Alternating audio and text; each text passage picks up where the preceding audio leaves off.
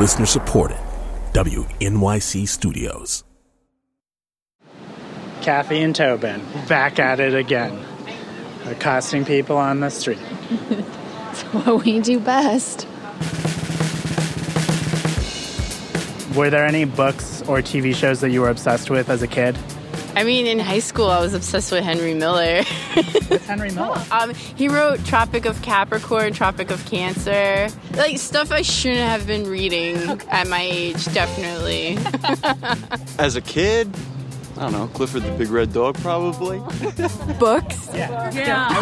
I love Harry Potter. I think the characters are just so lively. You just want to be friends with them. Except for, like, Voldemort and the Death Eaters. Right. But. From WNYC Studios, this is Susan. You want me to read the whole thing the way it says? Okay. Will you read it as Nancy? That's Nancy. the name of our show. I'm so sorry. That's all right. Let me start over. From WNYC Studios, this is Nancy with your hosts Tobin Lowe and Kathy Chu.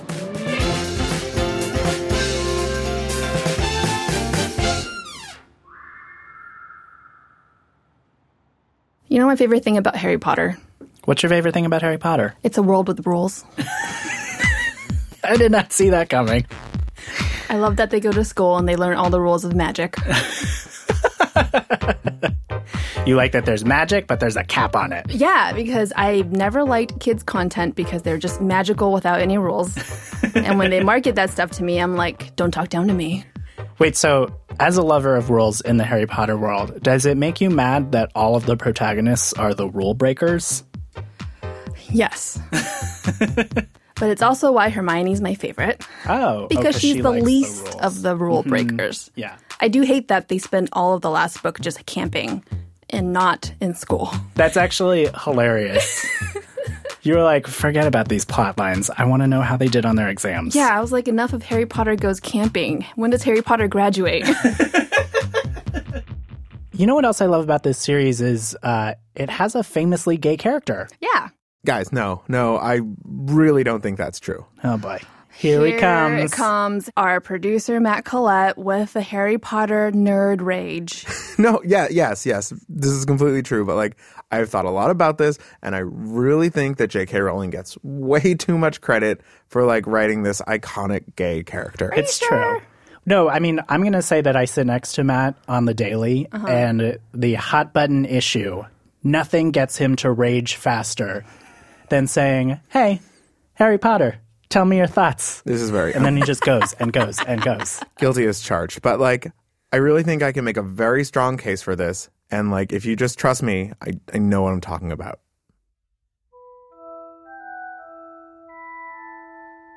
I can tell you when and where I got each Harry Potter book. The first two came at once from my mom, who bought them at a book sale at the school she taught at.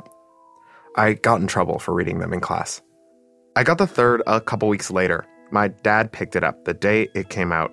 When the fourth arrived, I was away at camp, so I had to wait to read it on my way home in the backseat of our minivan.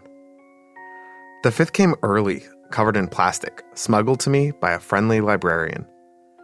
I was on vacation when the sixth came out, so I bought it at the closest store selling it, a little supermarket on the edge of town.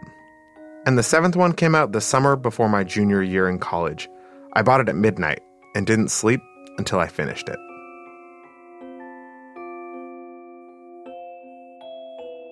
These books cover 7 years of Harry Potter's life and about 10 of mine.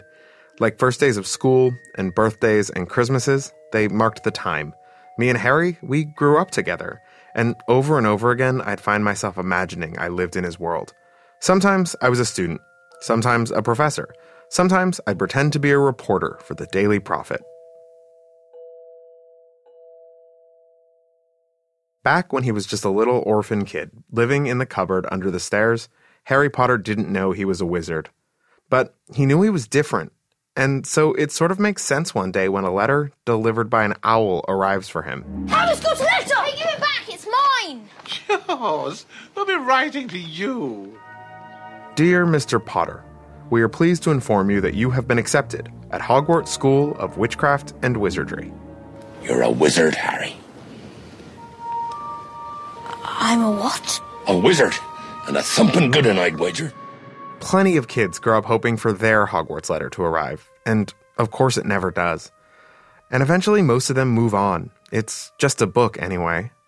But I think this story is different for queer kids, because if you've ever spent time in any sort of closet, then the story of Harry Potter can hit you in a much deeper place. I definitely remember, I say as a kid, but I think it went on through high school. I would sort of daydream about Harry Potter characters like showing up at my front door and taking me away to the wizarding world. But there was always, it would usually be like Remus Lupin or other members of the Order of the Phoenix, but there'd always be a catch. They'd be like, but we have to transfigure you into a boy first. Jackson Bird is trans, but he was imagining all this well before he even knew that was a thing.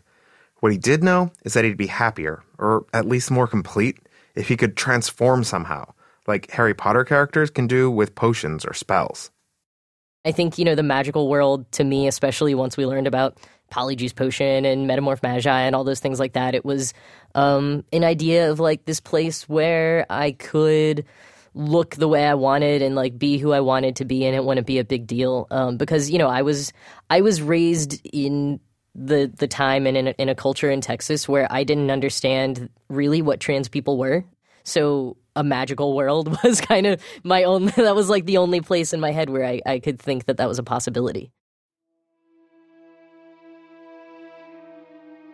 After 7 books, the series ended. The story was over.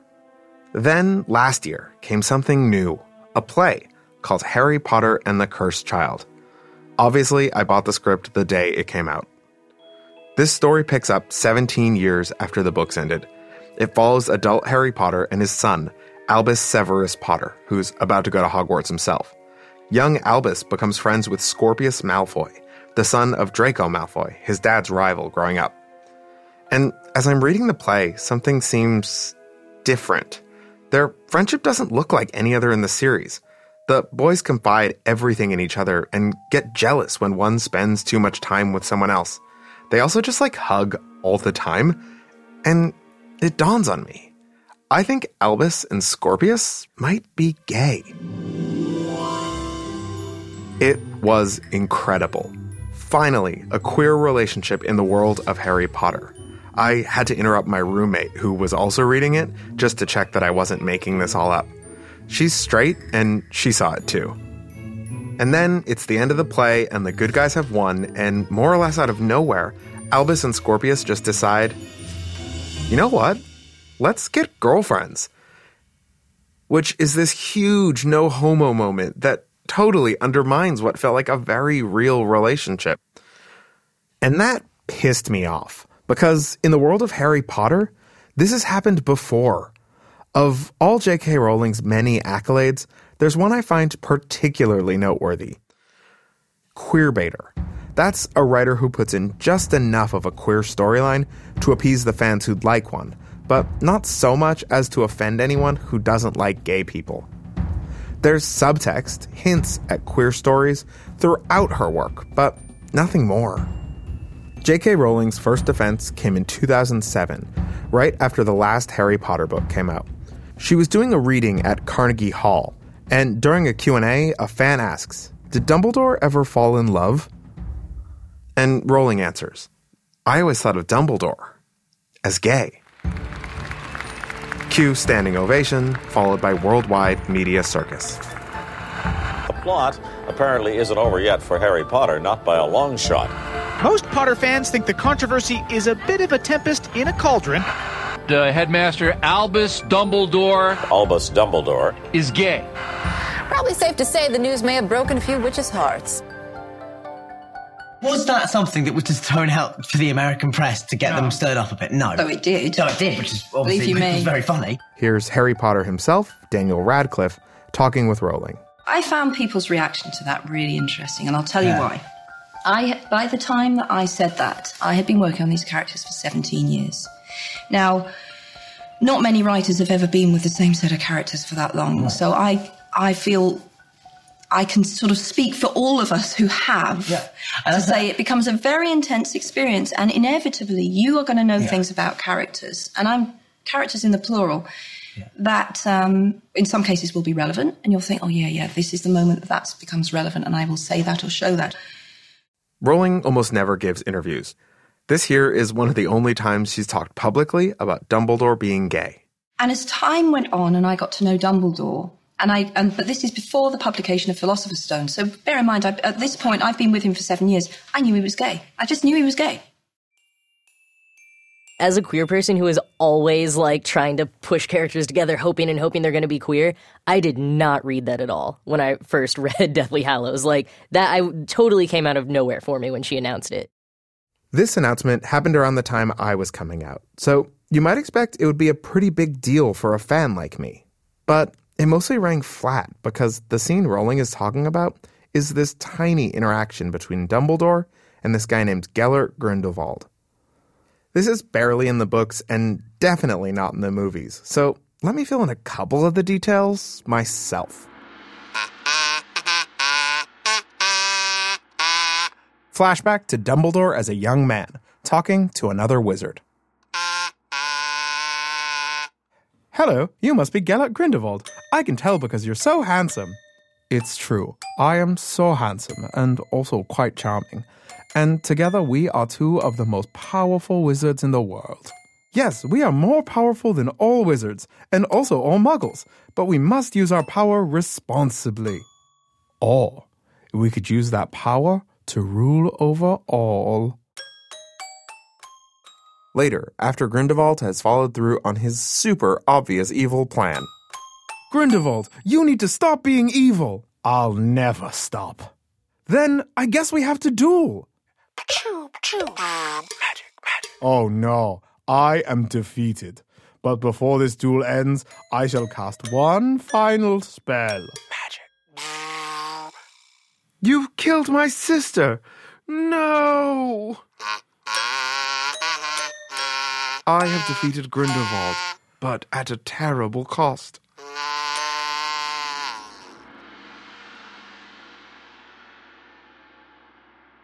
And that, Rowling says, was so damaging that Dumbledore just never let himself fall in love again. But really, guys, he's gay. She swears. The relationship he has with Grindelwald. Don't you think it was perfect that Dumbledore, who is always the great champion of love, Harry, love will save us, love, his one great experience of love was utterly tragic. For me, it wasn't new information. It confirmed what I hadn't given voice to, but intellectually I just already knew. Casper ter Kuile co-hosts a podcast called Harry Potter and the Sacred Text. He saw what I didn't. He's also married now to a man, so maybe he's just a little bit ahead of me in gay years. I recognize that older, lonely gay man in Dumbledore, right? Like a man who has survived, like the AIDS crisis, right? He's made it through, and now he's there on his own and has so much love to give, which he embodies in his love for these kids in the school. But yet there's something sad about him, right? There's something unfulfilled or it totally makes sense to me. So I feel like there's plenty of evidence in the text for that, not just in his kind of like thigh-high boots. I guess that could be true, but if it is, I don't understand why it isn't part of the plot somehow.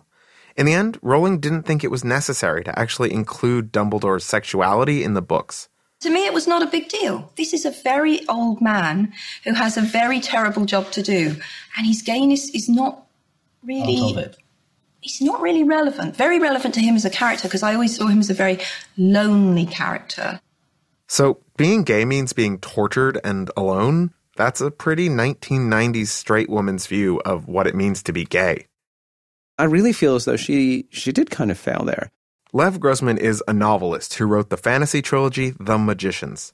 It's sort of like Harry Potter if the characters were American college students who drink too much and have regrettable hookups.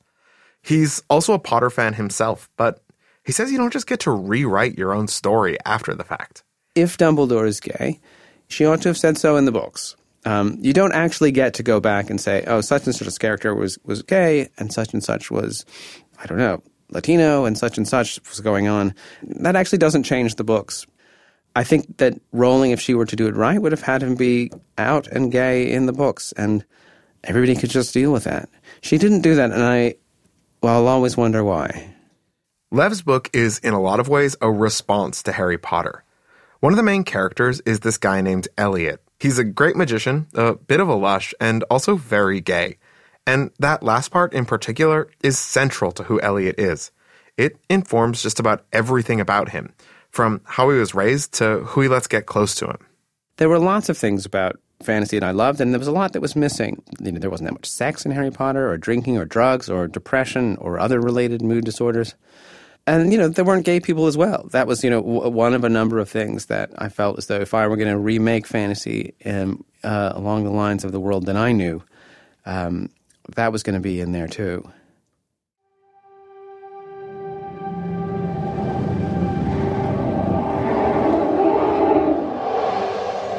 You've known for 24 hours that an unregistered wizard set magical beasts loose in New York? Yes. A whole new series in the Harry Potter universe started late last year, Fantastic Beasts and Where to Find Them. It's about this wizard who loses a bunch of magical creatures and has to find them in 1920s New York. I had a feeling it was going to be bad, but I wasn't not going to see it. You could not have chosen a worse time to let that creature loose. We're in the middle of a situation here. And spoiler alert, one of the main characters turns out to be Grindelwald, that evil wizard young Dumbledore crushed so hard on. So Fantastic Beasts is a great opportunity for J.K. Rowling to now have awesome representation. That's Jackson again, and he actually managed to turn his fandom into a day job. He works for a nonprofit called the Harry Potter Alliance, which rallies fans around social action. Fantastic Beasts, as part of the Harry Potter franchise, is going to be, one of the biggest series of the next several years. And so to have one of the protagonists and, the most powerful, gracious, awesome wizard of all time being openly gay would just be huge. It would be huge for the movement. It would be huge for all of the queer kids out there growing up and the queer adults who didn't get to see that as kids.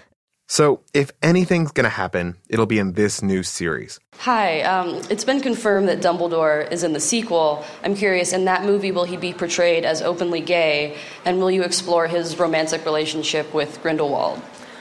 Well. This is a press conference from last fall, just before Fantastic Beasts came out. I can't tell you everything I would like to say. Obviously, it's a 5-part story, so there's lots to unpack in that relationship. I will say that you will see Dumbledore as a younger man and quite a troubled man, because he wasn't always the sage. He was always very clever. But we'll see him at what I think was the formative period of his life. As far as his sexuality is concerned, watch this space, I would say.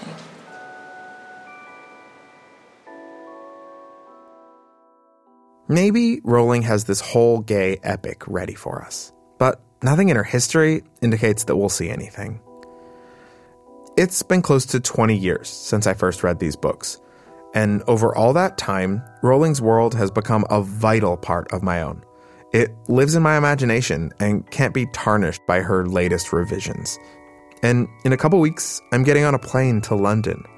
I have a ticket to see Harry Potter and the Cursed Child, that play with the two clearly gay wizards and the unfortunate no homo moment. My seat is in the last row of the highest balcony. But for a couple hours, I'll finally be there. At Hogwarts.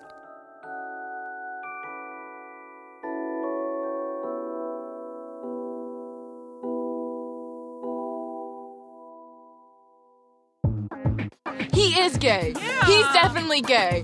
He is totally gay. I get the vibe. When they asked J.K. Rowling, she's like, yeah, he's gay. But yeah, he's definitely gay. Nancy will be back in a minute.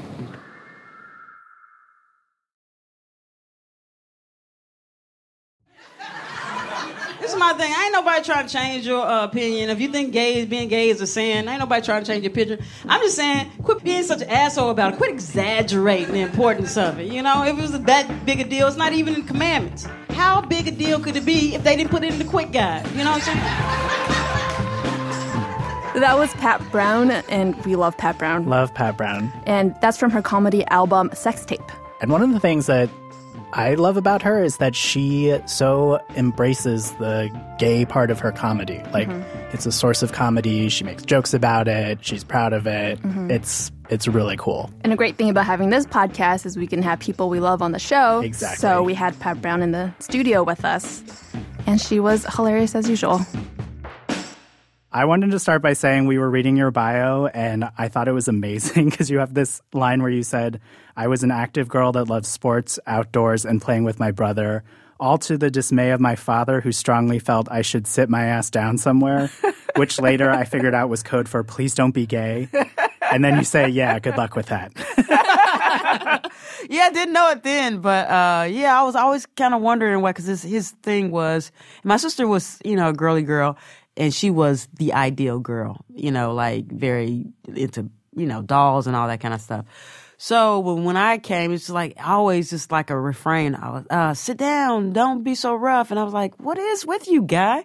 What's your deal? And so I figured it out later on, because all that, all of what I was doing was in his mind. I was like, okay, she's going to be different. Yeah. I'm going to take a few shop classes there, Pop. I'm sorry you can't prevent that. But yeah, I think people don't even realize that they do that inherently they're telling you something's wrong with you when you are whoever you are, and then they have to always try to modify your behavior in some way. Yeah. What is it about what I'm doing that is so disturbing to you? And I knew that at an early age. Yeah. Yeah. I spent many a soccer game on the sidelines asking my mom if I could help her with the uniforms. Can I help organize and pass them out and maybe not play? So how do you think being queer informs the kind of comedy that you do? I think because I was gay, I never really wanted to talk about, male-female relationships or sex or whatever. So you start focusing on other facets of being funny, which you talk about, little things, cups of coffee or, driving on the highway. So you focus on those things because you don't want to talk about relationships things. You kind of avoid it. You take that one thing out. It makes you actually better because you can't go there, so let's focus on other things that I can talk about. Right. And I think that's why Ellen, she probably been a great comedian if she was straight too, but I think that is where that she excelled, and so did Wanda. Yeah. Yeah. I watched a few of her HBO specials, and I find it hilarious. Ellen's, yes. Right. And I find it hilarious her viewpoints on life and that sort of thing. Right. But she almost never includes her queerness in her comedy. But you do. But this is the first album I did. Oh. This is the first album. I moved to New York so I could be out and so I could actually talk about myself in a full spectrum of being a human. All that comes with the relationships, sex, those things were absent from my life. And I felt like this is such a big gaping hole. But this is the first time that I said that I was gay. And then, I only did a little, like a couple lines of it and I moved on. But I felt this weight, like I was waiting for a pushback. And then people were like, okay, would you go on with the story? Because I was waiting for something like, why would you do that? Or boo, or some sort of backlash. Some type. I really was waiting for it, and I was like, for real? that's it. Okay. I didn't really have anything after that. You're like, that was supposed to add a minute to my act, I guess. It's not a type 5 anymore. No, not a type 5 anymore. And I was so waiting for something, for somebody to respond in some type of negative way, and I never got that. I love that New York throws a parade for everything. No, they throw a parade for fucking everything. They had a parade for marriage equality when it passed. So that was cool as hell because I'm a gay woman, so I was happy about that. Yeah. That was nice. That's wonderful that marriage equality passed because now I get to marry the love of my life. Yeah, hell yeah. Ricky Martin. Hell yeah. In your face, evangelical Christians. In your face. 2 gay people in love and you can't stand it. You can't stand our love. Can't stand it. I'm wondering, like, sometimes audiences put comedians especially in a box. And do you ever feel like people want you to be, you know, like the black comedian or the female comedian or the gay comedian? Do you feel people putting you in a box at all? What I feel like, I don't feel like people know how to package me yet. But people have always have gravitated to my sense of humor. And it doesn't change now that I'm adding more layers of myself. But I don't know. I can only continue to do what I do and hope there's a groundswell of like, oh, this comic here she's bringing something a little different or something special or something we haven't heard before. Speaking of special and different. That's us. We have another clip. Woman's Water is just beautiful. Oh, my God, yeah. It's just a feast for the eyes. It just really is. In the vagina, and I don't know, a lot of women don't know this, but vagina is like, it's like a snowflake. All of them are different.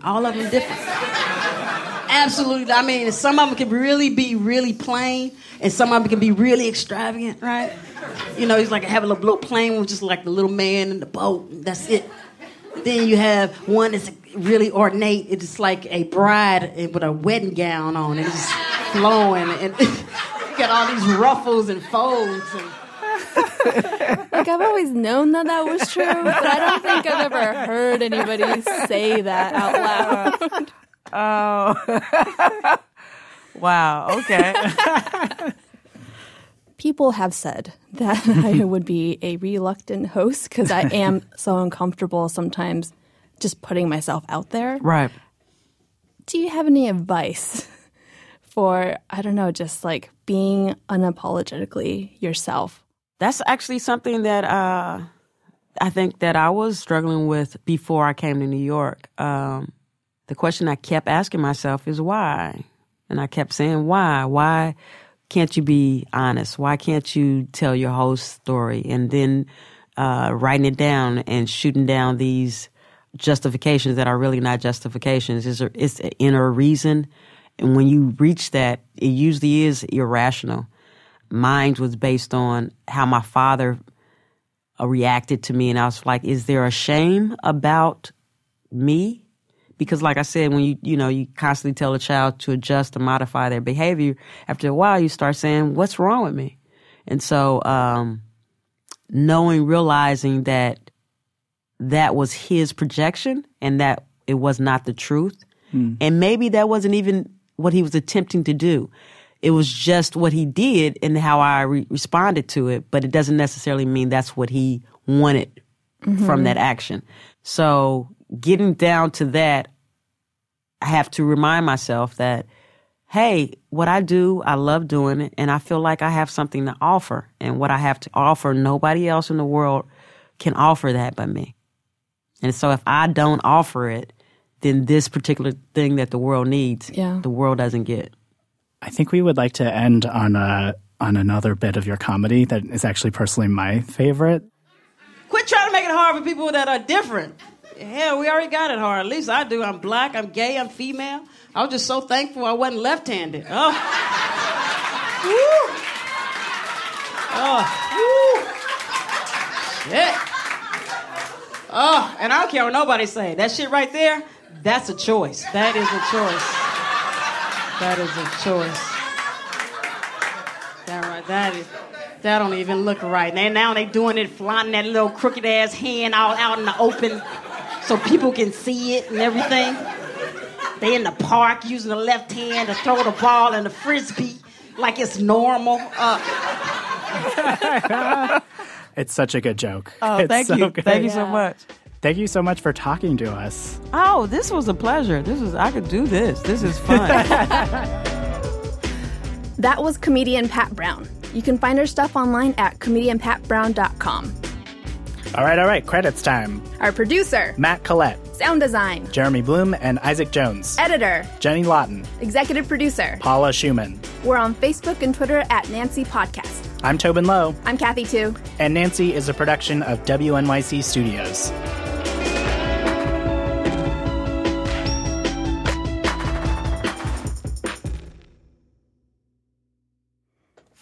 Ha ha ha ha ha ha ha ha ha ha ha ha ha ha ha ha ha ha ha.